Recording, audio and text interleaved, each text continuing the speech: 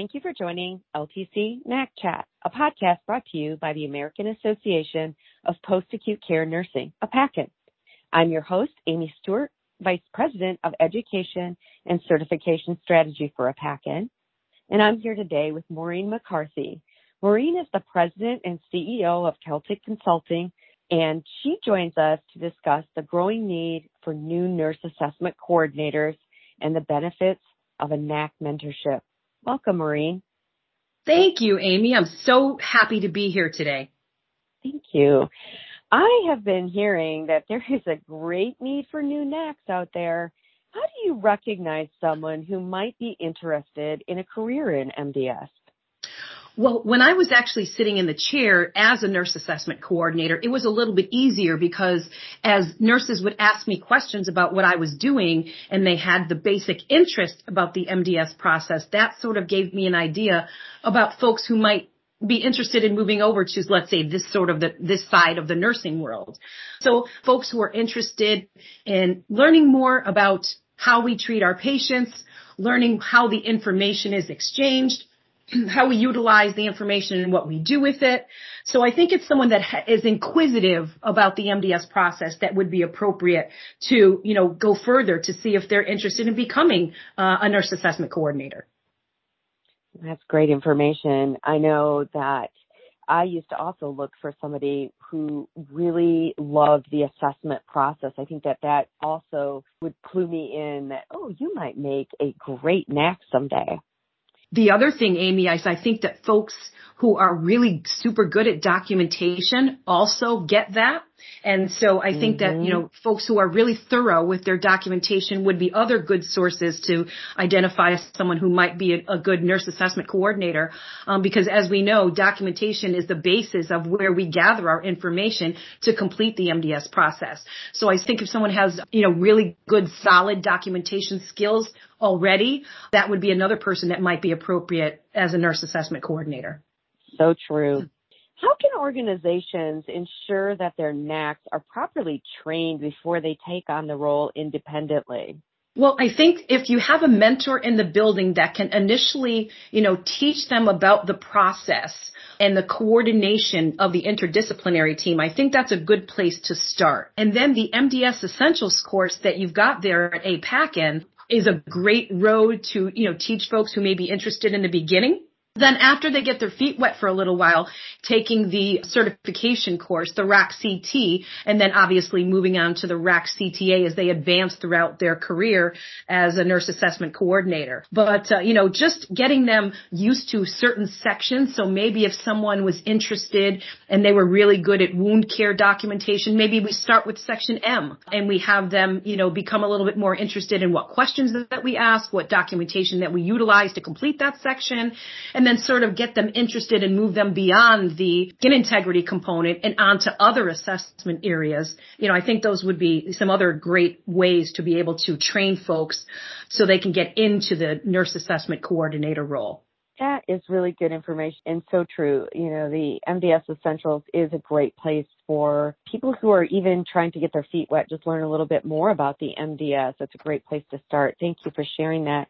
Should a NAC mentorship program also involve new NACs seeking input from nursing assistants? And if so, how could these insights improve the MDS process other than just using documentation?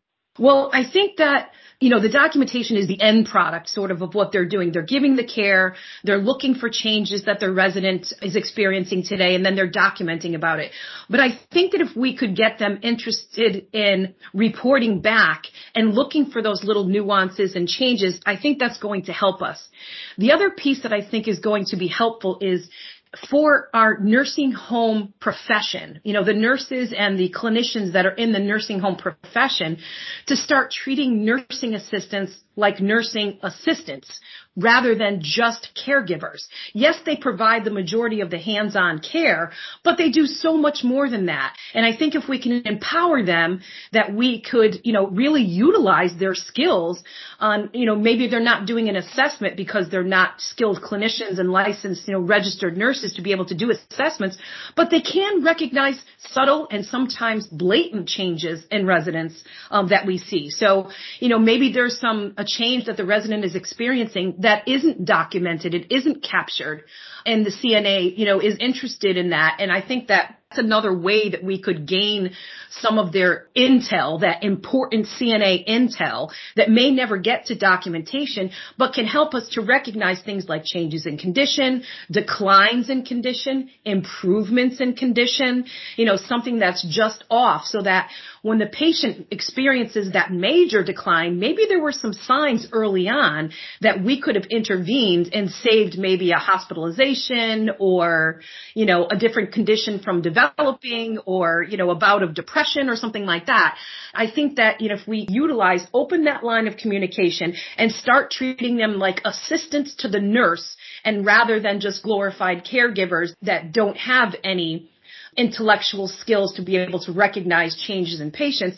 And even if it's not something that's warranted, or if it's a cyclical change, the nurse can come and assess that piece. But if we shut down the communication from the CNA to say, I don't have time for that, somebody else already told me about that, or, huff and puff when they come to tell you about something because you're, displeased because you're getting interrupted, we're going to shut down that pipeline of communication very quickly. And I think that we're missing some signs and symptoms, or some changes that patients may be experiencing, even subtle changes, once we close that pipeline of communication down. So I think that utilizing the skills of the nursing assistants as nursing assistants as much as we can, have them operating and practicing at the top of the scope of their practice as a CNA, as we are as registered nurses practicing at the top of our scope of practice. We don't always have physicians in the building. We generally don't have physicians in the building.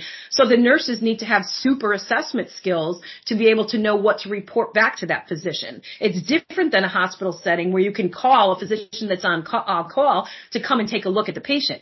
As a registered nurse in a skilled nursing facility, you need to recognize those symptoms, and you need to do the collection of the data and the assessment to be able to report off to the medical staff. So I think if we empower our CNAs, I think we can give better patient care all around. I love that, Maureen, because I think back to my days as a NAC, or even a DNS, really, and the value of the CNA is huge. I used to tell them especially when I was a NAC, there is no piece of information too small that you can't come to me with. And I would love it when I would show up and they would say, I'm not sure, but I thought you should know. And I would say the majority, if not all of the time, the information that they were sharing with me was a key to something that was going on with a resident that required intervention. So I appreciate you saying that.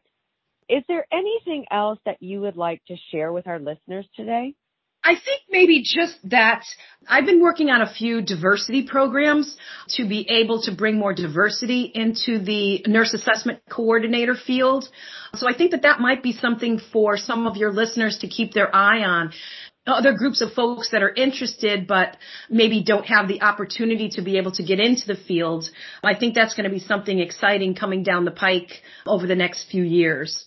So thank you for letting me share that, Amy. Sure, no problem. Thank you for joining us today, Maureen. Thank you so much for having me. This was fantastic, and I think a very important subject and very timely. So thank you so much for talking about this, Amy. No problem. Listeners, thank you for joining us today. For more resources and tools for the Nurse Assessment Coordinator, please visit our website at www.aapacn.org. To ensure you never miss an episode, subscribe to the LTC NAC Chat podcast. Heard the news about how you can improve quality care and increase efficiency with Ability? Ability offers a range of applications to simplify the complexity of healthcare, allowing organizations of all types and sizes to spend more time on care and less time manually collecting, analyzing, and reporting data. This allows you to remain in compliance while making data-driven decisions that benefit residents. With Ability, your facility can improve resident outcomes, optimize reporting data, enhance reimbursements, and much, much more. Discover what Ability has to offer at abilitynetwork.com/AAPACN.